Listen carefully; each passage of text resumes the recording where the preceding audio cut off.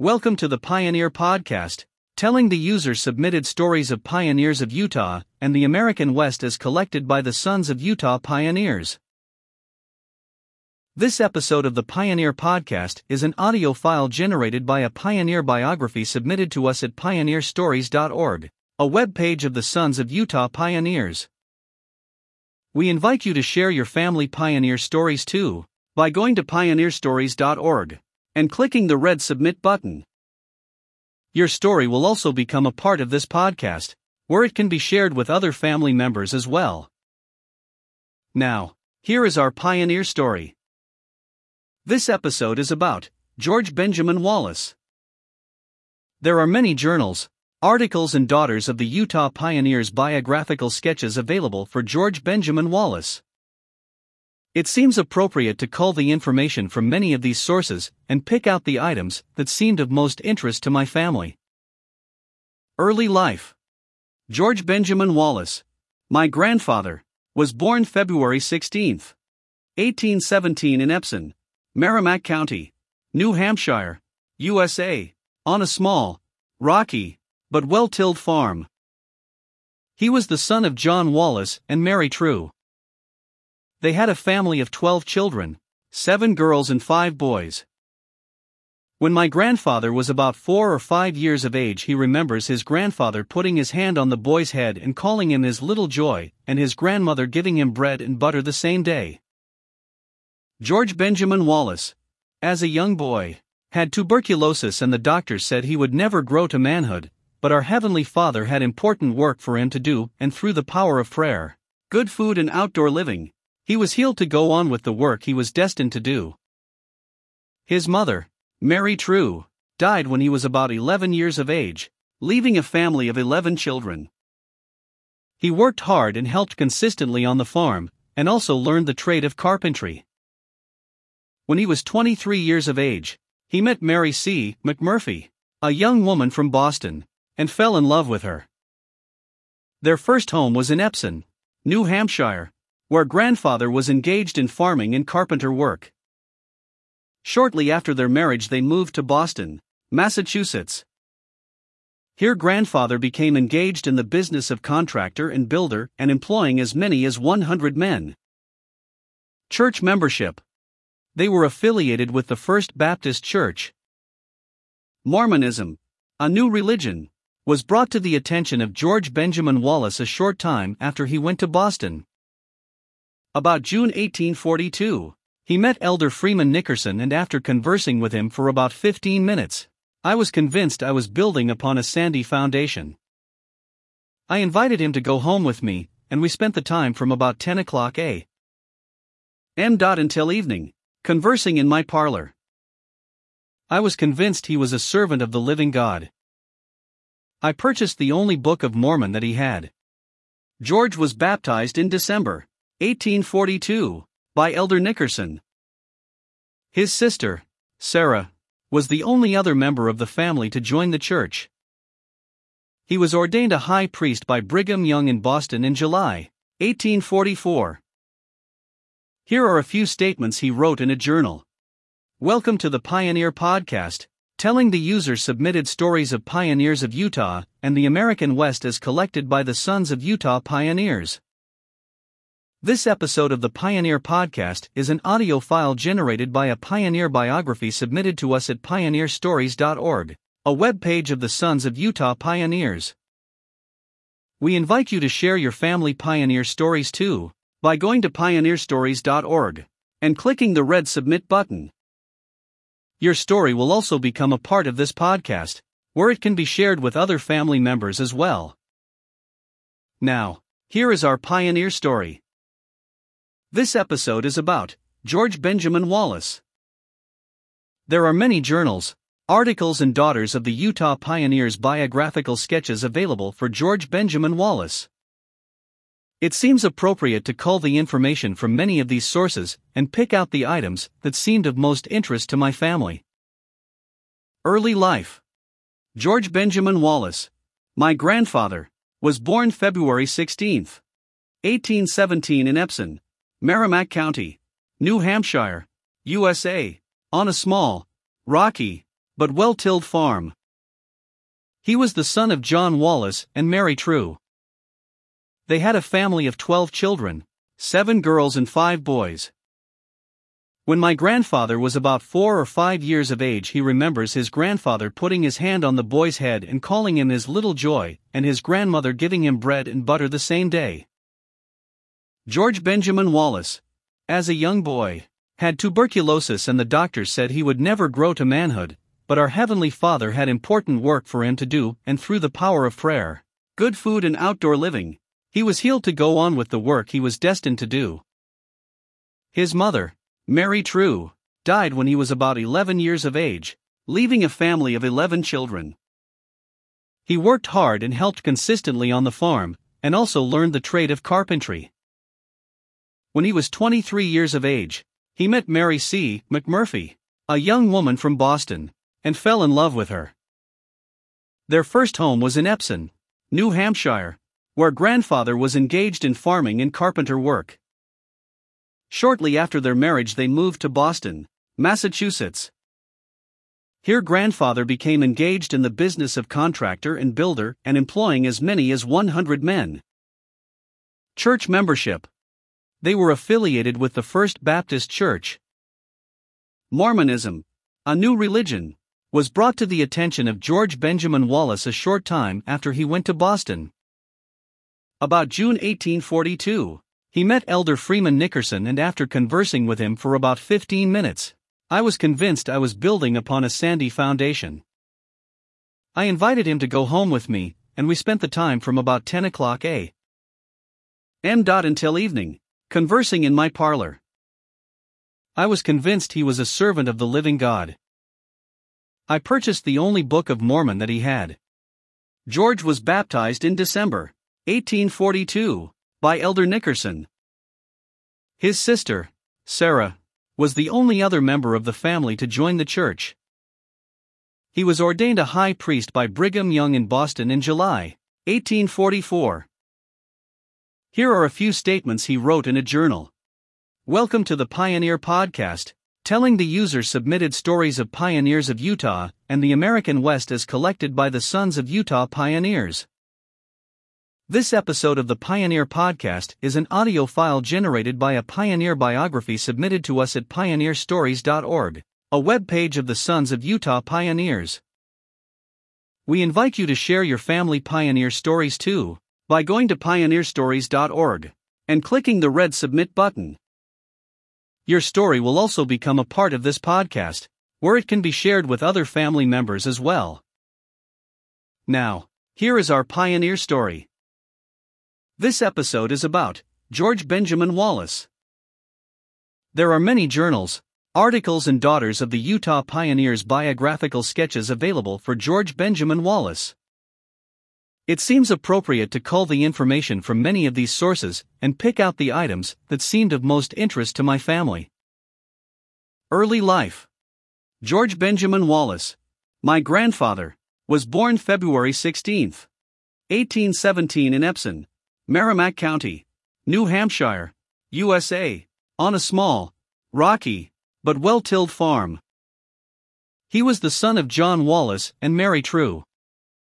They had a family of 12 children, 7 girls and 5 boys.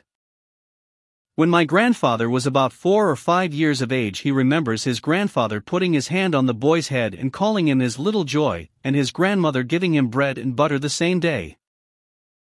George Benjamin Wallace, as a young boy, had tuberculosis, and the doctors said he would never grow to manhood, but our Heavenly Father had important work for him to do, and through the power of prayer, good food and outdoor living, he was healed to go on with the work he was destined to do. His mother, Mary True, died when he was about 11 years of age, leaving a family of 11 children. He worked hard and helped consistently on the farm, and also learned the trade of carpentry. When he was 23 years of age, he met Mary C. McMurphy, a young woman from Boston, and fell in love with her. Their first home was in Epsom, New Hampshire, where grandfather was engaged in farming and carpenter work. Shortly after their marriage, they moved to Boston, Massachusetts. Here grandfather became engaged in the business of contractor and builder and employing as many as 100 men. Church membership. They were affiliated with the First Baptist Church. Mormonism, a new religion, was brought to the attention of George Benjamin Wallace a short time after he went to Boston. About June 1842, he met Elder Freeman Nickerson, and after conversing with him for about 15 minutes, I was convinced I was building upon a sandy foundation. I invited him to go home with me, and we spent the time from about 10 o'clock a.m. until evening, conversing in my parlor. I was convinced he was a servant of the living God. I purchased the only Book of Mormon that he had. George was baptized in December 1842 by Elder Nickerson. His sister, Sarah, was the only other member of the family to join the church. He was ordained a high priest by Brigham Young in Boston in July 1844. Here are a few statements he wrote in a journal. July 21, 1844, preached in New Bedford, for the first time. Sent by the 12 to preside over that branch. Found it in a low condition, but few of the saints attended meeting at all. Held a church meeting on Monday evening and returned Tuesday to my family. August 11, 1844, Sunday. Was in Boston at Suffolk Hall. Preached in the evening to a full house. Good attention. August 18, 1844, Sunday afternoon, we preached on the steps of the town hall to thousands, because the selectmen would not open the hall and let us hold the meeting in that place. August 26, 1844, taught the church members their duty to each other and to their God, and not to slander each other nor the servants of God, and to hold each other up by their faith and prayers, and if they heard anything taught that they did not understand, not to come out and condemn it, but to wait and keep their mouth closed, and 'twould be made known to them if it was true or false. It had a good effect, as I learned afterwards. When the prophet Joseph Smith was nominated for President of the United States, grandfather became an ardent supporter and was very enthusiastic during the entire political campaign, going from one part of the country to the other stumping for the prophet. He delivered a political speech at this time for the prophet in the famous Faneuil Hall of Boston. We all know the outcome of this issue and the events that led to the prophet's death. March 5, 1845. I laid before the saints the necessity of gathering to Nauvoo immediately to help build the house of the Lord and to prepare for their endowments, stating to them that I had been called to go up to Nauvoo by Elder Ezra Taft Benson, and should go leaving my wife and children till I can return, stating to them that I had $1 to assist me in getting there, stating to the saints that if they thought it was the will of God that they should help me to obtain money to go and for them to come forward and do so, and they immediately raised money to take me to Nauvoo, and I blessed them in the name of the Lord.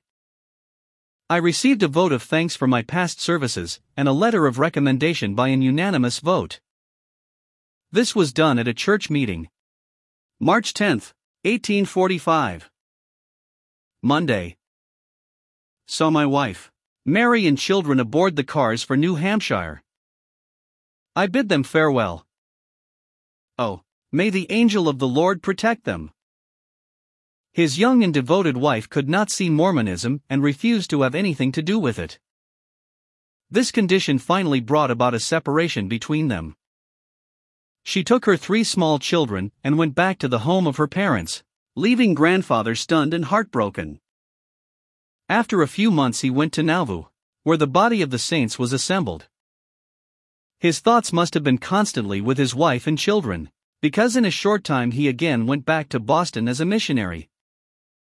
His particular object and desire being to visit with his wife and to try to persuade her to go with him to Nauvoo and to become acquainted with Mormonism. But if anything, she was more embittered than ever, probably due to the influence of her people who were very bitter. At any rate, she was so bitter she would have nothing to do with him. This was a critical moment in his life.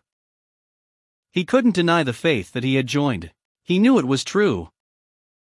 So he returned to Nauvoo and resolved with all his heart to cast his lot with the church and its people, saying as he did so, "I feel that I have done my full duty toward my wife, Mary, and towards my God. Nauvoo, May 24, 1845. Saturday morning, 6 o'clock. The apostles, bishops, elders and saints of God of the last days gathered on and around the temple to witness the last cornerstone placed in its place on the southeast corner of the temple by our president. A band of music was on the temple and played 2 tunes, after which the stone was laid in its place. Then they prayed to God to protect and deliver us from the hands of our enemies, and that we might be permitted to finish the temple and get our endowments. Then the whole multitude shouted Hosanna, Amen, till the heavens as it were said Amen. Then the multitude dispersed to hallow the day. While George Benjamin Wallace was presiding elder of the Boston branch of the church, House Crowell and his wife, Melissa Mandana King Crowell, requested to recommend transferring their membership from Boston to Nauvoo. Later, when George went to Nauvoo, he again met Melissa, who was heartbroken with grief at the death of her husband and their 2 children. Their friendship ripened into love, and they were married June 4, 1845 in Nauvoo.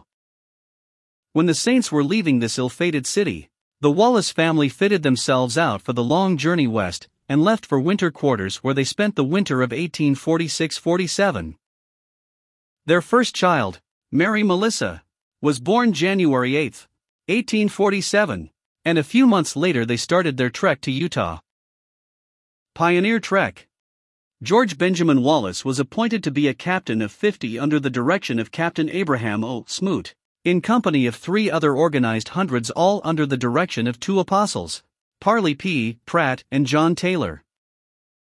They on the 18th of June, 1847. A journal of the trek was kept, and following are just a couple of quotes from the journal recorded by J. C. Kingsbury, Clerk, Kingsbury, J. C. 1897, under the direction of George Benjamin Wallace. Friday, June 18, 1847. We were organized into company of hundreds and of 50s and of 10s. The calculation is for 2 50s to form a ring when they encamp and keep the cattle inside in the night time, and keep up a guard and herd them well in the daytime, when we are not traveling. A white flag is hoisted here. July 4th, Sunday, rain this morning. Public meeting. Elders P. P. Pratt, Taylor and Father Smith spoke against growing cold and careless, and neglecting to pray. They urged all to give thanks to God, who is blessing us all the time. They also spoke against swearing and taking the name of God in vain. They gave strong warning and spoke of some of the law which will be put in force hereafter. They exhorted to union, obedience, etc., and exhorted the fathers concerning their children, how to bring them up, etc. They said if we forgot God, it would go with us as it did with the Lamanites, etc. We must not set fire to the prairie, for it is a signal for the Indians to gather together. We have now come 175 miles. The conclusion is to travel each company of 50 by itself, and to have it in camp and herd by itself. August 23rd. Warm weather. Started and crossed the river, but had to stop because of an accident. One of Captain Nebuchadnezzar's little sons had a thigh broken under the wagon. Our cattle have been on good grass, but there is some poisonous mineral which has killed 2 oxen. September 12th. Warm weather. Traveled 8 miles, some Indians came here on horseback. Last week traveled 107 miles.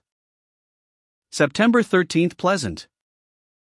Crossed Block's Fort twice, traveled 16 miles. 15.5 miles to Fort Bridger. September 19th. Warm weather. Windy and dusty. Traveled 9 miles and encamped where Brigham Young had taken sick. Plenty of good feed. September 20th. Warm weather. Started and wagon upset on a sidling place and broke the top. Another one broke down in the afternoon. Passed Cove Rock and encamped tonight in a narrow place between the mountains, after crossing a creek 4 times. September 22nd. Cold, but pleasant. Continued our traveling between the mountains, over creek and through bushes. Crossed Weaver River. September 24th. Pleasant. Crossed Canyon Creek 7 times. Came to a muddy place where we had to double teams, and then we started up what is called the 5-mile hill. Some got over and some encamped on the top and others were left behind. September 26 reached the city in the valley. The last of Captain Wallace's 50 arrived on the 29th of September, 1847. Arrival in Salt Lake. After arriving in Salt Lake, the Wallace family camped in the old fort. Their baby girl, Mary Melissa, died the day after their arrival. She was buried on a hillside in the northeastern part of the valley. She was the first person buried in that area. George and Melissa built a log cabin inside the old fort. It was one of the best and most commodious houses in the old fort, and the general authorities of the church held many important council meetings at his residence. Charles C. Rich, Lorenzo Snow, Erastus Snow and Franklin D. Richards were ordained apostles there. The organization of the Salt Lake Stake of Zion and the ordaining of nearly all the first bishops in Salt Lake City also took place in that house. Soon after his arrival, he chose a piece of ground on which to build a home of his own. It was on the corner of what is now known as First North and Second West. Here he built a one-room brick home. The bricks were made from a mixture of red clay and fine gravel. The roof was covered with boards, and the cracks filled with rags.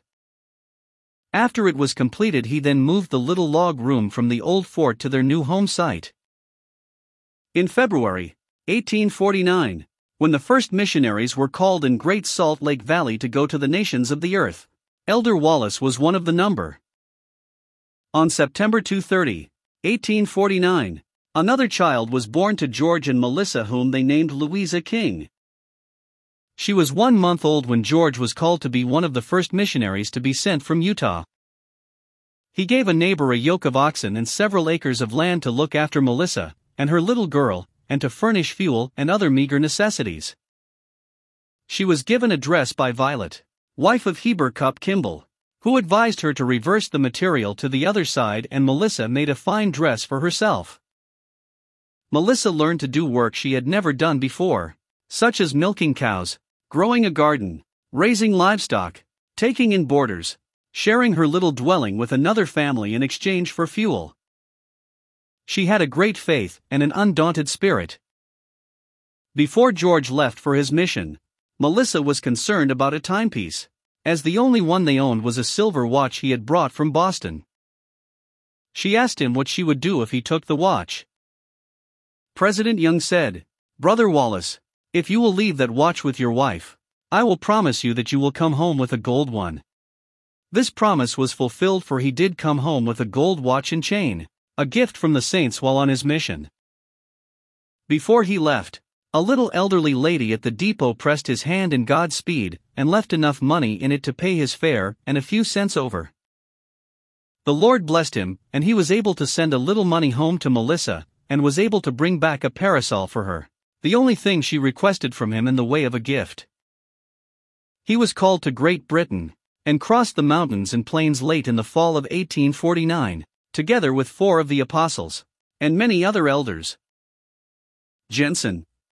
When he left for his mission, it took him 50 days to reach the Missouri River, averaging about 20 miles a day. After a long and tedious journey, he arrived at his field of labor. He spent the next 2 years in presenting the gospel to the people of Great Britain.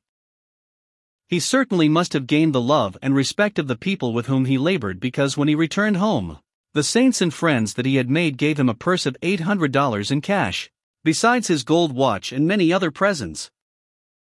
Mission to Great Britain. He labored as counselor to Franklin D. Richards for most of the 2 years. While on his mission, George Benjamin Wallace kept a journal. Wallace, Missionary Journal, 1850-1852, it is many pages long, so only a few of his comments will be recorded here. Healing Experiences. Welcome to the Pioneer Podcast, telling the user-submitted stories of pioneers of Utah and the American West as collected by the Sons of Utah Pioneers. This episode of the Pioneer Podcast is an audio file generated by a pioneer biography submitted to us at pioneerstories.org, a webpage of the Sons of Utah Pioneers. We invite you to share your family pioneer stories too, by going to pioneerstories.org and clicking the red Submit button. Your story will also become a part of this podcast, where it can be shared with other family members as well. Now, here is our pioneer story. This episode is about George Benjamin Wallace. There are many journals, articles and Daughters of the Utah Pioneers biographical sketches available for George Benjamin Wallace. It seems appropriate to cull the information from many of these sources and pick out the items that seemed of most interest to my family. Early life. George Benjamin Wallace, my grandfather, was born February 16, 1817 in Epsom, Merrimack County, New Hampshire, USA, on a small, rocky, but well-tilled farm. He was the son of John Wallace and Mary True. They had a family of 12 children, 7 girls and 5 boys. When my grandfather was about 4 or 5 years of age, he remembers his grandfather putting his hand on the boy's head and calling him his little joy, and his grandmother giving him bread and butter the same day. George Benjamin Wallace, as a young boy, had tuberculosis and the doctors said he would never grow to manhood, but our Heavenly Father had important work for him to do, and through the power of prayer, good food and outdoor living, he was healed to go on with the work he was destined to do. His mother, Mary True, died when he was about 11 years of age, leaving a family of 11 children. He worked hard and helped consistently on the farm, and also learned the trade of carpentry. When he was 23 years of age, he met Mary C. McMurphy, a young woman from Boston, and fell in love with her. Their first home was in Epsom, New Hampshire, where grandfather was engaged in farming and carpenter work. Shortly after their marriage they moved to Boston, Massachusetts. Here grandfather became engaged in the business of contractor and builder and employing as many as 100 men. Church membership. They were affiliated with the First Baptist Church. Mormonism, a new religion, was brought to the attention of George Benjamin Wallace a short time after he went to Boston. About June 1842, he met Elder Freeman Nickerson, and after conversing with him for about 15 minutes, I was convinced I was building upon a sandy foundation. I invited him to go home with me, and we spent the time from about 10 o'clock a.m. until evening, conversing in my parlor. I was convinced he was a servant of the living God. I purchased the only Book of Mormon that he had. George was baptized in December 1842, by Elder Nickerson. His sister, Sarah, was the only other member of the family to join the church. He was ordained a high priest by Brigham Young in Boston in July 1844. Here are a few statements he wrote in a journal. July 21, 1844, preached in New Bedford, for the first time. Sent by the 12 to preside over that branch. Found it in a low condition, but few of the saints attended meeting at all. Held a church meeting on Monday evening and returned Tuesday to my family. August 11, 1844, Sunday. Was in Boston at Suffolk Hall. Preached in the evening to a full house. Good attention. August 18, 1844, Sunday afternoon, we preached on the steps of the town hall to thousands, because the selectmen would not open the hall and let us hold the meeting in that place. August 26, 1844, taught the church members their duty to each other and to their God, and not to slander each other nor the servants of God, and to hold each other up by their faith and prayers, and if they heard anything taught that they did not understand, not to come out and condemn it, but to wait and keep their mouth closed, and 'twould be made known to them if it was true or false. It had a good effect, as I learned afterwards. When the prophet Joseph Smith was nominated for President of the United States, grandfather became an ardent supporter and was very enthusiastic during the entire political campaign, going from one part of the country to the other stumping for the prophet. He delivered a political speech at this time for the prophet in the famous Faneuil Hall of Boston. We all know the outcome of this issue and the events that led to the prophet's death. March 5, 1845. I laid before the saints the necessity of gathering to Nauvoo immediately to help build the house of the Lord and to prepare for their endowments, stating to them that I had been called to go up to Nauvoo by Elder Ezra Taft Benson, and should go leaving my wife and children till I can return, stating to them that I had $1 to assist me in getting there, stating to the saints that if they thought it was the will of God that they should help me to obtain money to go and for them to come forward and do so, and they immediately raised money to take me to Nauvoo, and I blessed them in the name of the Lord. I received a vote of thanks for my past services, and a letter of recommendation by an unanimous vote. This was done at a church meeting. March 10, 1845. Monday. Saw my wife, Mary, and children aboard the cars for New Hampshire. I bid them farewell. Oh, may the angel of the Lord protect them. His young and devoted wife could not see Mormonism and refused to have anything to do with it. This condition finally brought about a separation between them. She took her 3 small children and went back to the home of her parents, leaving grandfather stunned and heartbroken. After a few months he went to Nauvoo, where the body of the saints was assembled. His thoughts must have been constantly with his wife and children, because in a short time he again went back to Boston as a missionary. His particular object and desire being to visit with his wife and to try to persuade her to go with him to Nauvoo and to become acquainted with Mormonism.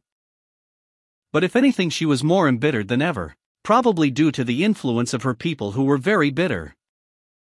At any rate, she was so bitter she would have nothing to do with him. This was a critical moment in his life. He couldn't deny the faith that he had joined. He knew it was true. So he returned to Nauvoo and resolved with all his heart to cast his lot with the church and its people, saying as he did so, I feel that I have done my full duty toward my wife, Mary, and towards my God. Nauvoo, May 24, 1845. Saturday morning, 6 o'clock. The apostles, bishops, elders and saints of God of the last days gathered on and around the temple to witness the last cornerstone placed in its place on the southeast corner of the temple by our president. A band of music was on the temple and played 2 tunes, after which the stone was laid in its place. Then they prayed to God to protect and deliver us from the hands of our enemies, and that we might be permitted to finish the temple and get our endowments.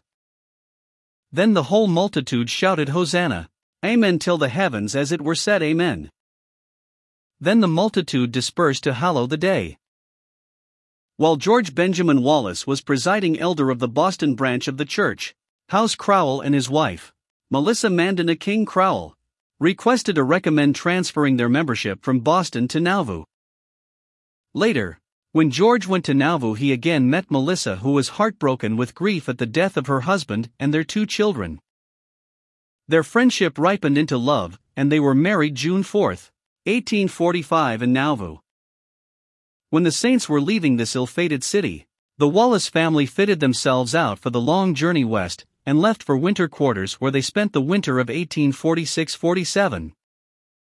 Their first child, Mary Melissa, was born January 8, 1847, and a few months later they started their trek to Utah. Pioneer Trek. George Benjamin Wallace was appointed to be a captain of 50 under the direction of Captain Abraham O. Smoot, in company of 3 other organized hundreds, all under the direction of 2 apostles, Parley P. Pratt and John Taylor. They on the 18th of June, 1847. A journal of the trek was kept, and following are just a couple of quotes from the journal recorded by J. C. Kingsbury, clerk, Kingsbury, J.C. 1897, under the direction of George Benjamin Wallace. Friday, June 18, 1847. We were organized into company of hundreds and of 50s and of 10s. The calculation is for 2 50s to form a ring when they encamp and keep the cattle inside in the night time, and keep up a guard and herd them well in the daytime, when we are not traveling. A white flag is hoisted here. July 4th, Sunday, rain this morning. Public meeting. Elders P. Pratt, Taylor and Father Smith spoke against growing cold and careless, and neglecting to pray. They urged all to give thanks to God, who is blessing us all the time. They also spoke against swearing and taking the name of God in vain.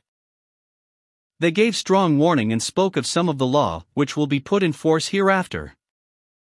They exhorted to union, obedience, etc., and exhorted the fathers concerning their children, how to bring them up, etc.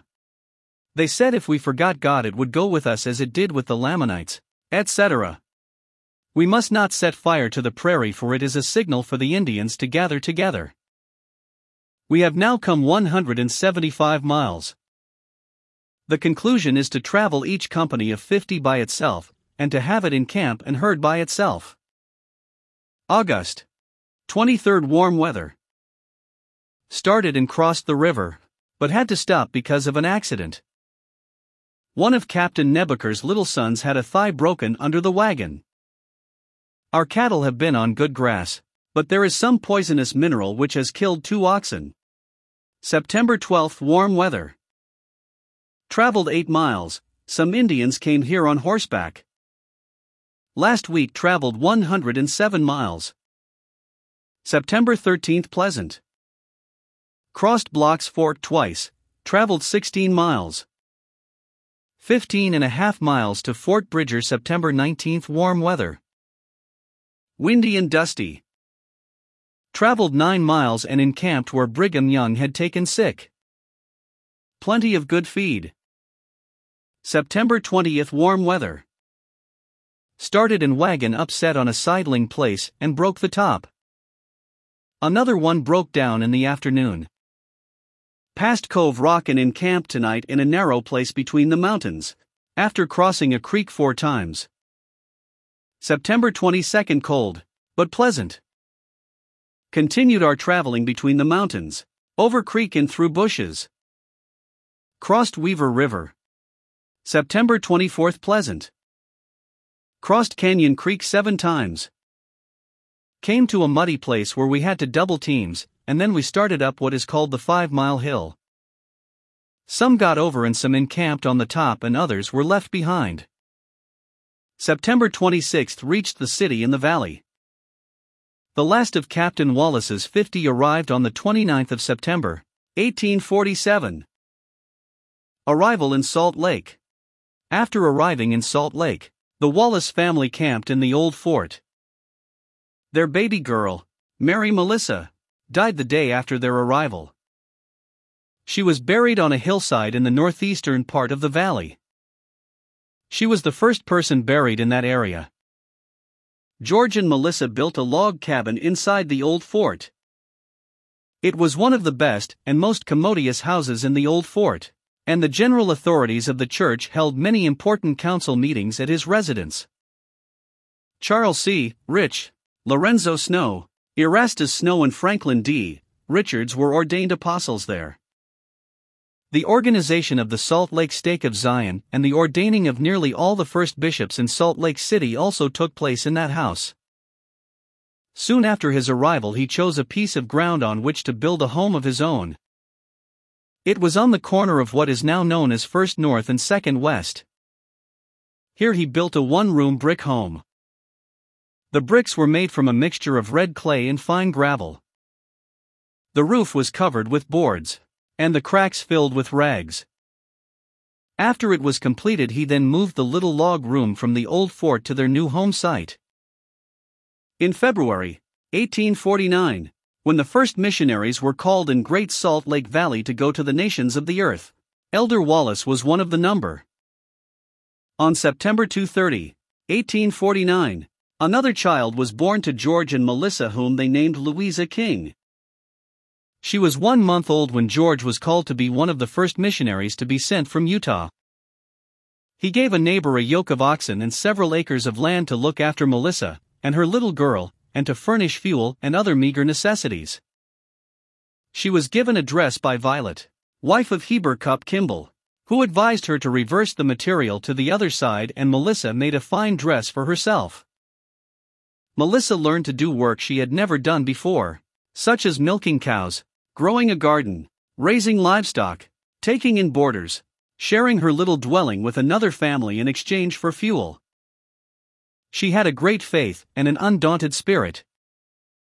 Before George left for his mission, Melissa was concerned about a timepiece, as the only one they owned was a silver watch he had brought from Boston.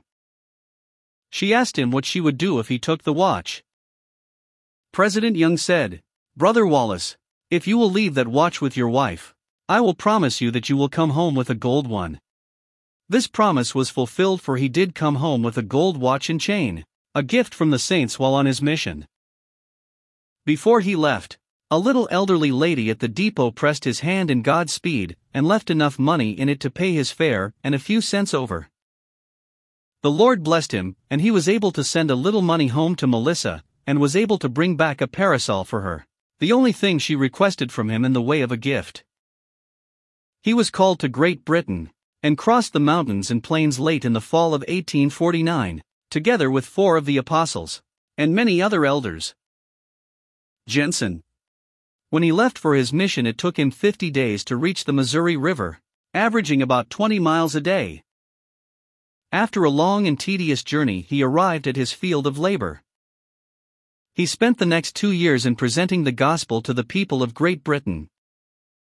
He certainly must have gained the love and respect of the people with whom he labored, because when he returned home, the saints and friends that he had made gave him a purse of $800 in cash, besides his gold watch and many other presents. Mission to Great Britain. He labored as counselor to Franklin D. Richards for most of the 2 years. While on his mission, George Benjamin Wallace kept a journal. Wallace, Missionary Journal, 1850-1852. It is many pages long, so only a few of his comments will be recorded here. Healing experiences. Welcome to the Pioneer Podcast, telling the user-submitted stories of pioneers of Utah and the American West as collected by the Sons of Utah Pioneers. This episode of the Pioneer Podcast is an audio file generated by a pioneer biography submitted to us at pioneerstories.org, a web page of the Sons of Utah Pioneers. We invite you to share your family pioneer stories too, by going to pioneerstories.org and clicking the red Submit button. Your story will also become a part of this podcast, where it can be shared with other family members as well. Now, here is our pioneer story. This episode is about George Benjamin Wallace. There are many journals, articles, and Daughters of the Utah Pioneers biographical sketches available for George Benjamin Wallace. It seems appropriate to cull the information from many of these sources and pick out the items that seemed of most interest to my family. Early life. George Benjamin Wallace, my grandfather, was born February 16, 1817 in Epsom, Merrimack County, New Hampshire, USA, on a small, rocky, but well-tilled farm. He was the son of John Wallace and Mary True. They had a family of 12 children, 7 girls and 5 boys. When my grandfather was about 4 or 5 years of age, he remembers his grandfather putting his hand on the boy's head and calling him his little joy, and his grandmother giving him bread and butter the same day. George Benjamin Wallace, as a young boy, had tuberculosis, and the doctors said he would never grow to manhood, but our Heavenly Father had important work for him to do, and through the power of prayer, good food, and outdoor living, he was healed to go on with the work he was destined to do. His mother, Mary True, died when he was about 11 years of age, leaving a family of 11 children. He worked hard and helped consistently on the farm, and also learned the trade of carpentry. When he was 23 years of age, he met Mary C. McMurphy, a young woman from Boston, and fell in love with her. Their first home was in Epsom, New Hampshire, where grandfather was engaged in farming and carpenter work. Shortly after their marriage, they moved to Boston, Massachusetts. Here grandfather became engaged in the business of contractor and builder, and employing as many as 100 men. Church membership. They were affiliated with the First Baptist Church. Mormonism, a new religion, was brought to the attention of George Benjamin Wallace a short time after he went to Boston. About June 1842, he met Elder Freeman Nickerson, and after conversing with him for about 15 minutes, I was convinced I was building upon a sandy foundation. I invited him to go home with me, and we spent the time from about 10 o'clock a.m. until evening, conversing in my parlor. I was convinced he was a servant of the living God. I purchased the only Book of Mormon that he had. George was baptized in December 1842 by Elder Nickerson. His sister, Sarah, was the only other member of the family to join the church. He was ordained a high priest by Brigham Young in Boston in July 1844. Here are a few statements he wrote in a journal. July 21, 1844, preached in New Bedford, for the first time.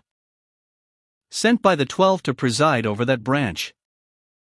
Found it in a low condition, but few of the saints attended meeting at all. Held a church meeting on Monday evening and returned Tuesday to my family.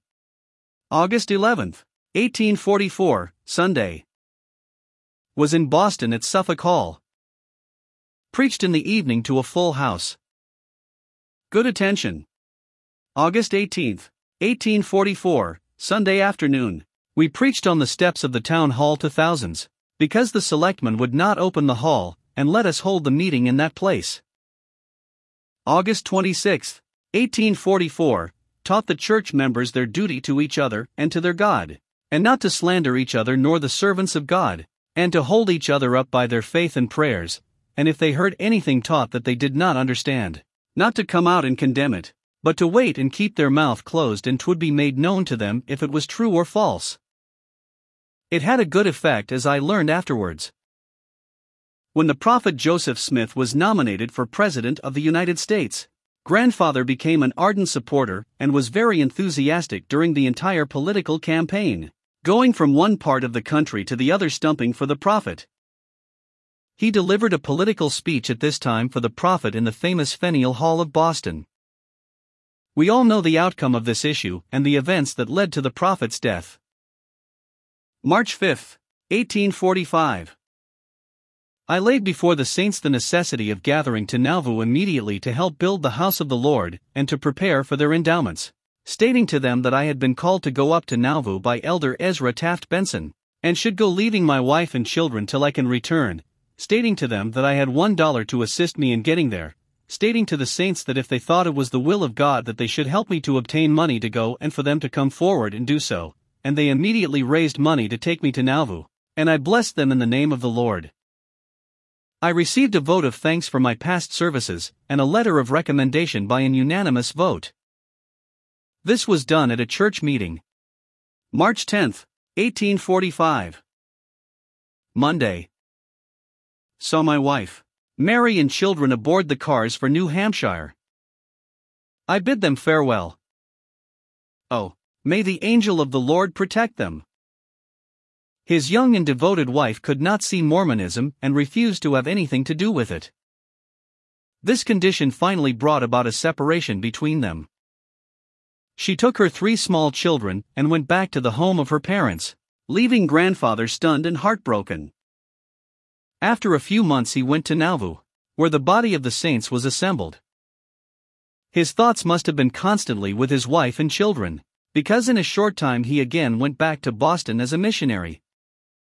His particular object and desire being to visit with his wife and to try to persuade her to go with him to Nauvoo and to become acquainted with Mormonism.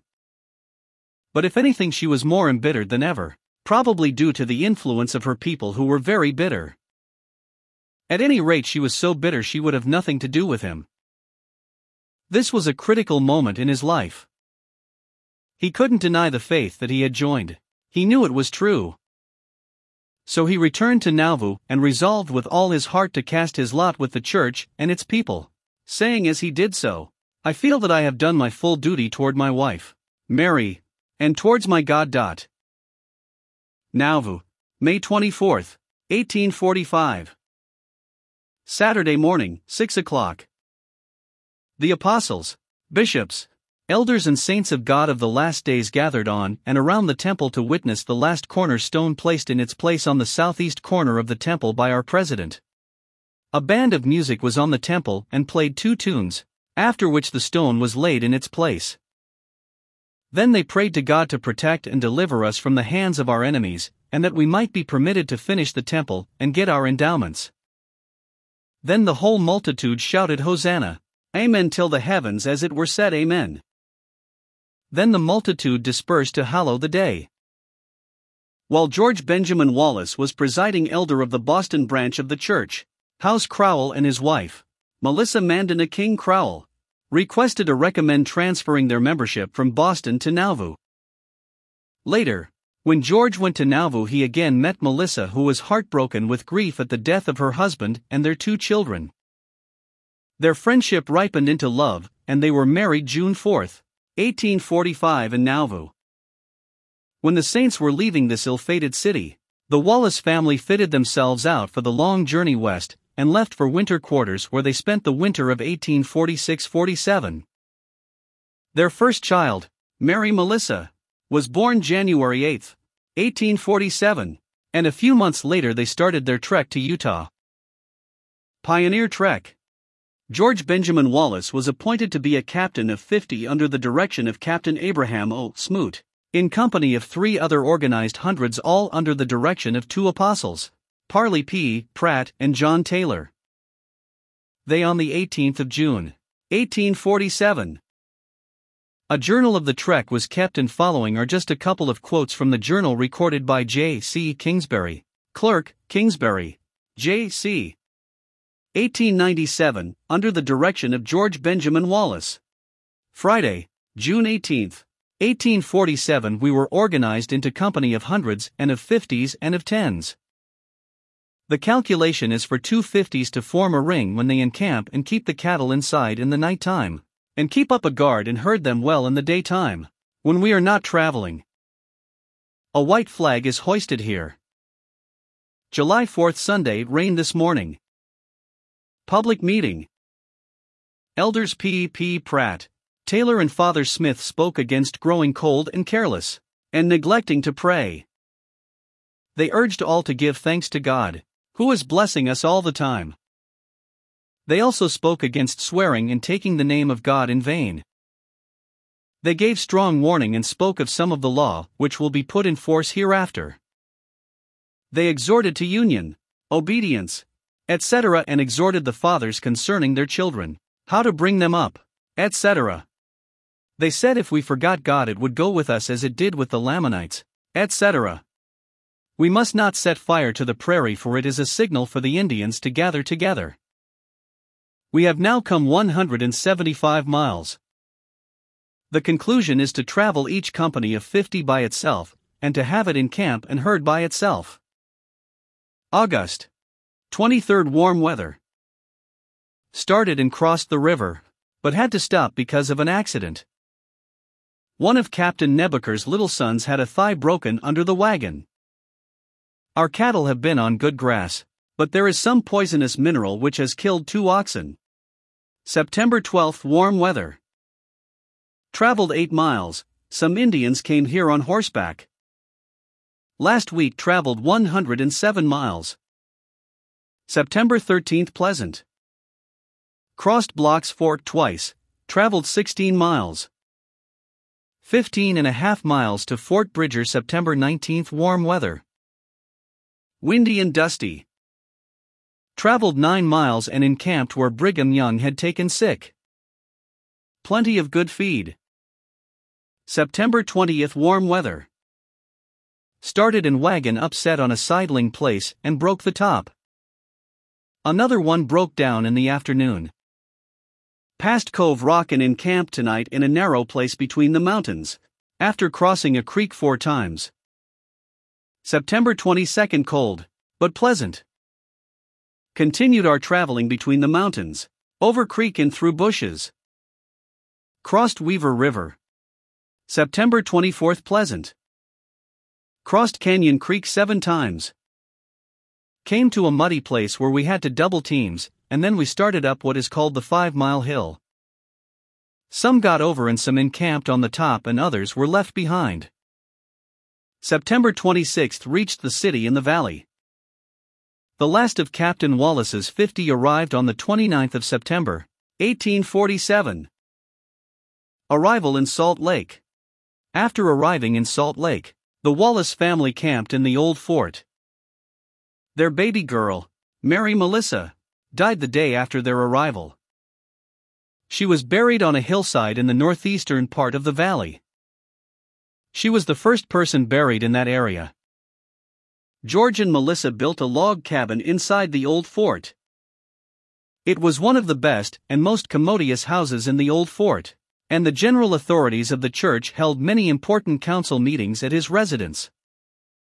Charles C. Rich, Lorenzo Snow, Erastus Snow and Franklin D. Richards were ordained apostles there. The organization of the Salt Lake Stake of Zion and the ordaining of nearly all the first bishops in Salt Lake City also took place in that house.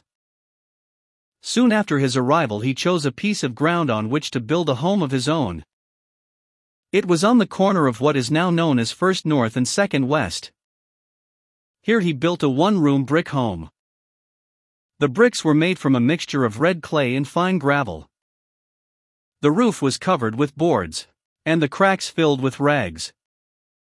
After it was completed he then moved the little log room from the old fort to their new home site. In February 1849, when the first missionaries were called in Great Salt Lake Valley to go to the nations of the earth, Elder Wallace was one of the number. On September 230, 1849, another child was born to George and Melissa whom they named Louisa King. She was 1 month old when George was called to be one of the first missionaries to be sent from Utah. He gave a neighbor a yoke of oxen and several acres of land to look after Melissa and her little girl, and to furnish fuel and other meager necessities. She was given a dress by Violet, wife of Heber Cup Kimball, who advised her to reverse the material to the other side, and Melissa made a fine dress for herself.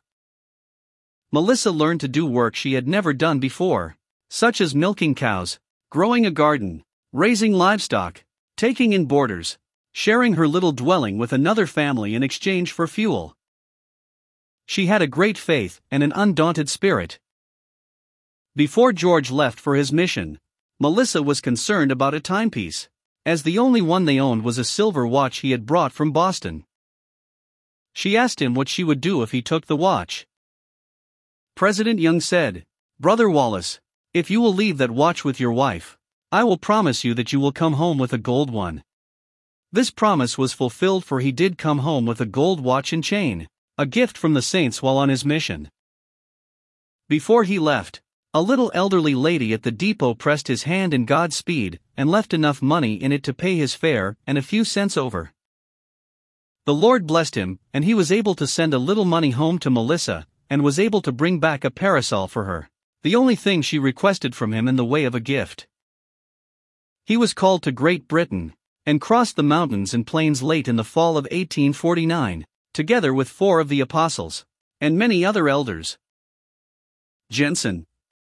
When he left for his mission it took him 50 days to reach the Missouri River, averaging about 20 miles a day.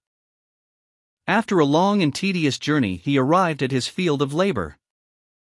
He spent the next 2 years in presenting the gospel to the people of Great Britain. He certainly must have gained the love and respect of the people with whom he labored, because when he returned home, the saints and friends that he had made gave him a purse of $800 in cash, besides his gold watch and many other presents. Mission to Great Britain. He labored as counselor to Franklin D. Richards for most of the 2 years. While on his mission, George Benjamin Wallace kept a journal. Wallace, Missionary Journal, 1850-1852, it is many pages long, so only a few of his comments will be recorded here. Healing experiences. January 13th, dined at Brother Armstrong's. Was introduced to a woman who lodges in the house who has been sick for years. The doctor said she could not be cured. She had had a dream while she was in the hospital concerning her cure. A person presented her with something and told her if she would take it she should be healed, and many things were told her about the Church of Christ. She also saw in her dream brother and sister Armstrong. When I went into the room, she knew me, although it was the first time she ever seen me in the flesh. She said I was the person that she had seen in her dream. I talked with her and told her if she would obey the gospel of Christ and covenant before the Lord today, what He required of her, she should be healed. I then knelt down by her bed and prayed, laying my hands upon her head at the same time. She was in great pain. It all left her then and there, and she got up and came out in the other room and talked with us. She promised to go forward and be baptized. February 23. After a meeting, a woman came to me and said she had been healed from under my hands. She was from Poplar. She had been under the hands of a physician for 9 years, they could not help her. She said she was healed as soon as she was administered to, and she brought a deaf girl to us for us to administer to. February 12. Stopped and taught Brother Scrippers, who was home with a sick headache. We anointed him and his pains left. Preaching experiences January 21st, then we went to meeting. Brother Gates spoke a few moments and then called on me to speak. I spoke about half an hour. Brother Spencer spoke some minutes. We then went home. January 22nd, arrived in Liverpool about 9 o'clock. Went to the meeting at the Music Hall, Bald Street. The house was filled. Brother Richards was speaking when we went in. After he sat down, I was introduced to the meeting and spoke a few moments. After the meeting, no one invited us home, so we went to a temperance inn and took lodgings. February 9th. In the afternoon, I spoke to them after the sacrament had been administered. The chapel was full. There were 3 or 4 ministers present. After meeting, they gave Brother Spencer and myself a challenge to discuss with them. I told them I was not sent to discuss with any man. I was sent to teach the gospel of Christ. They were angry because I would not contend with them. In the evening, the chapel was crowded full, and it fell to my lot to speak to them again. I spoke 2 hours. They listened with profound attention, and I think had the Spirit and power of God, and that it will do much good. February 3rd, Monday, visited with the saints. Dined at Brother Begley's. In the evening, I spoke to a full house, and gave them an account of the valley and the Salt Lake. I spoke 2 and 1-0 hours, and they wanted me to speak longer. February 13th, went to Brother Samuel Harwood's, and he prepared us a lunch. He has no wife. We persuaded him to try to get the Methodist chapel. He got the consent of one of the trustees, and he was one himself, so he got the key and opened the house, and I preached in it. There were 3 or 4 Methodists present, and the house was nearly full. I spoke on the first principles of the gospel. I was often disturbed by the Methodists. The Methodist parson of that place interrupted me, and I told him that I would thank him to mind his own business, and not disturb me in my preaching. He was still after that. But the devil was in him and many others, and they were angry to have the gospel preached. There were many that rejoiced in the truth, but it made a real rumpus all about the town. They did not insult me personally. February 16th, conference met at 10:30 o'clock. Brethren and sisters from other branches were with us, and they rejoiced much in the Spirit of God. Afternoon, the chapel was crowded full. The time was mostly devoted to teaching the elders. The congregation appeared to be interested. In the evening, different elders were called on to speak. I spoke a few minutes and caused them to rejoice, and most of the congregation rejoiced. But it made the devil very mad. March 16th, Brother Ross, president of the Cheltenham Conference, met with his elders at 10 o'clock and commenced to do their business. He was disturbed once by a rascal in the gallery, but otherwise he had good order, yet it was evident there were some that intended to have a row. The meeting was dismissed in order. In the after part of the day we met. The house was crowded full and hundreds in the street. I preached and they gave good attention, and the meeting was dismissed in peace and the devil was beaten. In the evening Brother Haight preached. After he finished I spoke a short time. The congregation listened with a good deal of interest, but outside there was a great rabble, hundreds in the street, but the Lord would not suffer them to break up the meeting and the conference passed off in good order. Life experiences. January 16th, met with Orson Pratt. He had come on from Liverpool to make some purchases for the church in scientific instruments and chemistry. I went with him to purchase his instruments. He purchased his chemicals and specimens in geology and mineralogy at Gieffens, 53 Baker Street. He purchased a telescope at Dadlands, price 52 PL 10s. Purchased microscope at Rose's, the price about 70p. We visited many shops and examined many scientific instruments. February 6th went to the Crystal Palace in Hyde Park, and went from there to see Sister Bray. March 8th went in company with Elders Kelsey and Cook to the British and Farron Bible Company to see if we could get Bibles to send to Denmark. The prospect is that we shall get our petition granted. We wrote to E. Snow, in Denmark about it.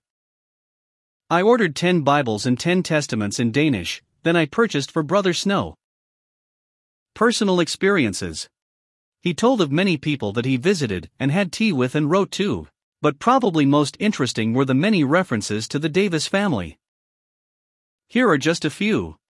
December 31st, 1850. After the meeting met with the Davis family. I blessed Edward Davis, Thomas Smith. January 7th, then I went out to Sisters Davis and spent the evening. Lent Sister Davis one of my books. January 15th, came down to Sister Sutherland's and dined with them. Came on to Sister Davis and stopped a few hours. January 17, lunched at Sister Davis. In the evening was at home with Brother Pratt. February 6th, tea'd with Sisters Davis and spent the evening with them. February 10, wrote to, and Sister Hannah Davis. March 18, wrote to, Hannah Davis. March 19, wrote to Martha Davis. February 21, Brother Lorenzo Snow was in London. He left Italy the 1st of February.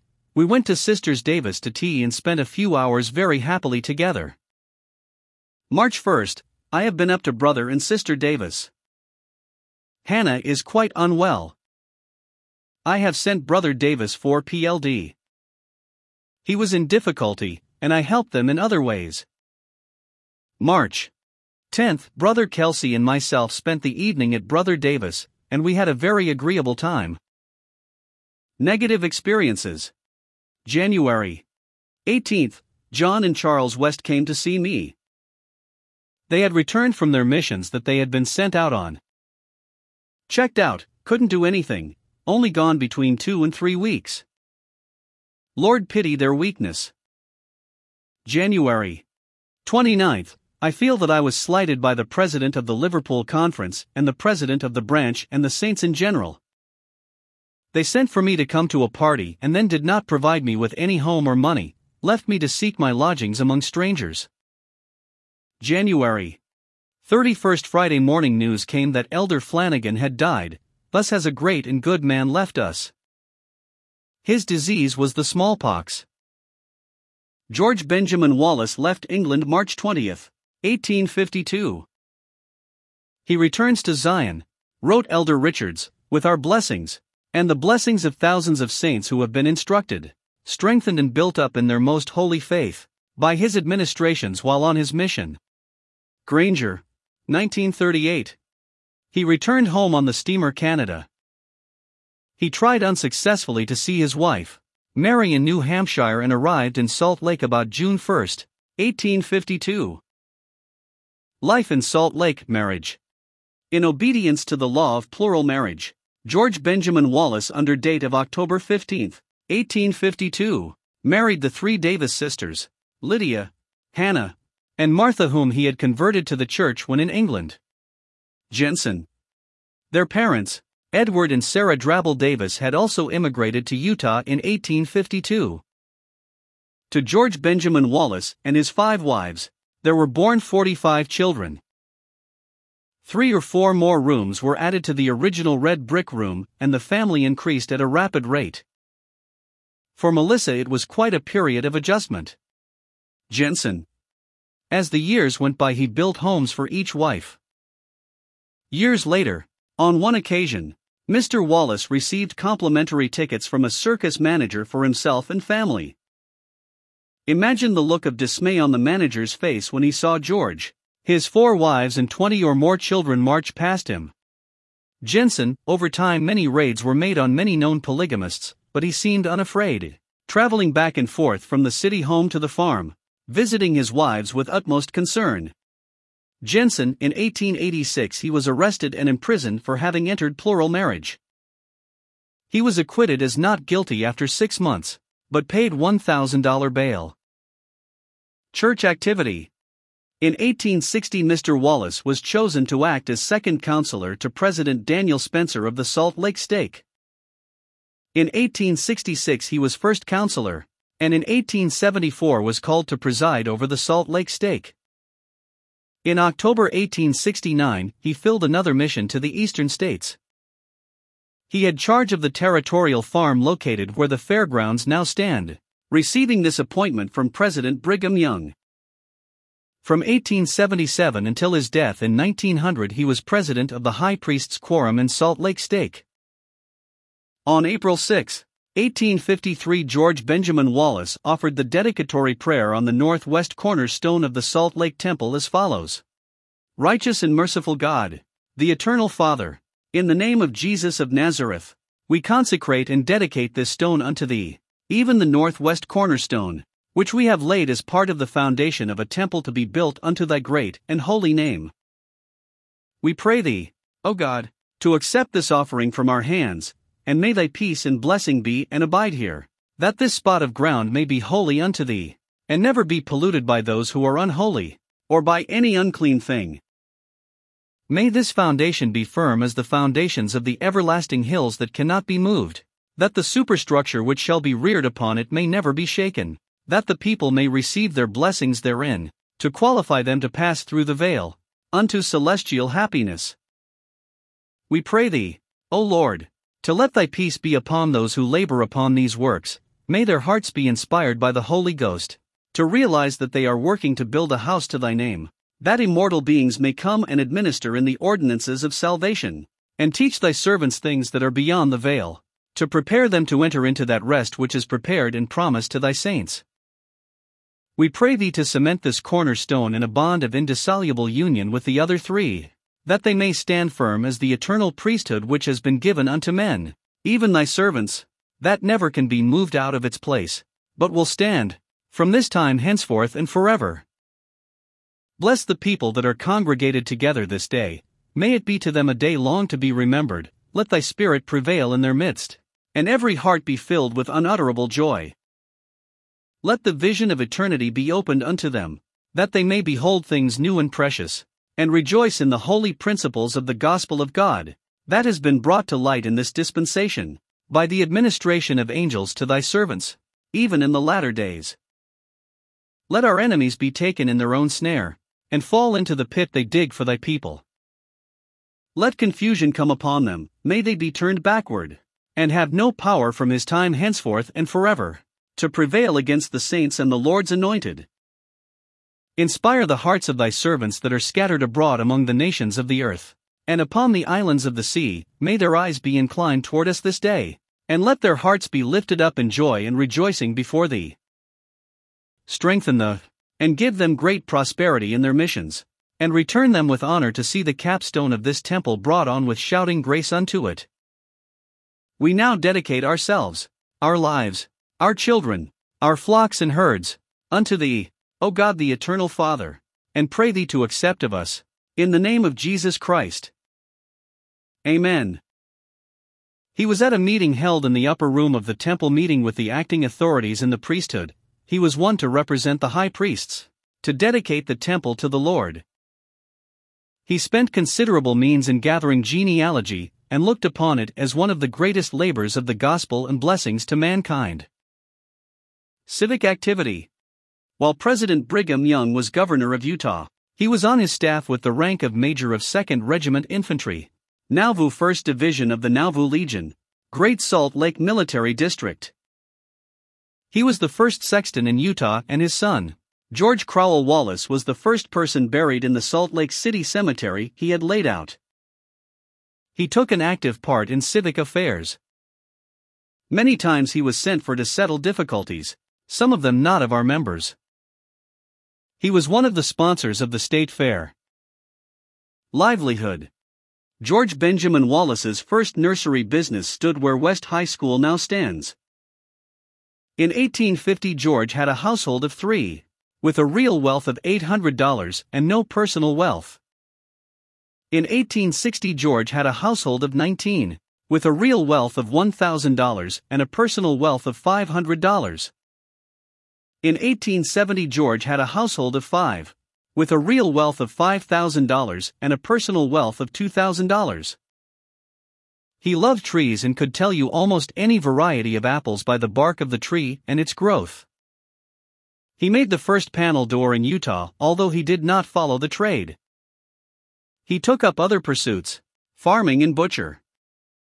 He helped to build every canal in Salt Lake County, north of Taylorsville and including the Sale Lake Canal and the 2 that pass through Granger. He was also sent to southern Utah, with Erastus Snow to locate sites for settlement in the early days of the church. In the year 1875, he homesteaded 120 acres of land in Granger. He planted the first trees in this community. These trees were moved from a nursery he had in Salt Lake. He introduced the nursery business into Salt Lake County, and was considered a very good nurseryman and gardener. The row of locust trees from Mr. Rugg's Corner, a mile south to Samuel Wallace's Corner, were planted by him and the older Wallace boys. Character. During the years of hardship the large Wallace families experienced, George was loving, patient, and kind. He never aspired to any public office, either ecclesiastical or civil. He was not particularly shy, but never put himself forward. If his services were required, he was always ready and willing to respond. The last 25 years of his life were spent on his homestead. Most of his family was now married, leaving him almost free from worry. He was a lover of the great out-of-doors, God's schoolroom. He was of a happy, cheerful disposition. He was patient, kind, and he loved little children. His grandchildren will always remember him and tell of how he would take them on his knee and caress them. He was a devout Christian all his life. He was a Christian who was manfully struggling to live a Christian life, and that is the highest type of man. He always gave freely of his time and talents and his means to the church, which meant so much to him. He was of a modest, retiring disposition, but was always ready to respond to any call that came to him to help his church and his community. And when it came to a knowledge of the gospel, his mind was well informed, keen and alert, and he was an able defender of the same. He lived to the ripe old age of 83 years and passed away at his home in Granger on January 1, 1900. His funeral was held in the Assembly Hall, where several hundred of his old friends and neighbors gathered to pay their respects to a man of God. Those who spoke at his funeral were President Joseph F. Smith, George Q. Cannon, Charles W. Penrose, and Bishop Daniel McCrae. He was buried in the city cemetery. Thanks for listening to the Pioneer Podcast. We would like to invite you to subscribe to and share this podcast with others. Also, please leave us a review at the iTunes store. That helps us more than anything else. If you would like access to more content and information about our pioneer history, join us at u.p.online.org, the online community of the Sons of Utah Pioneers. That's u.p.online.org. Goodbye until next time, from your friends at the Sons of Utah Pioneers.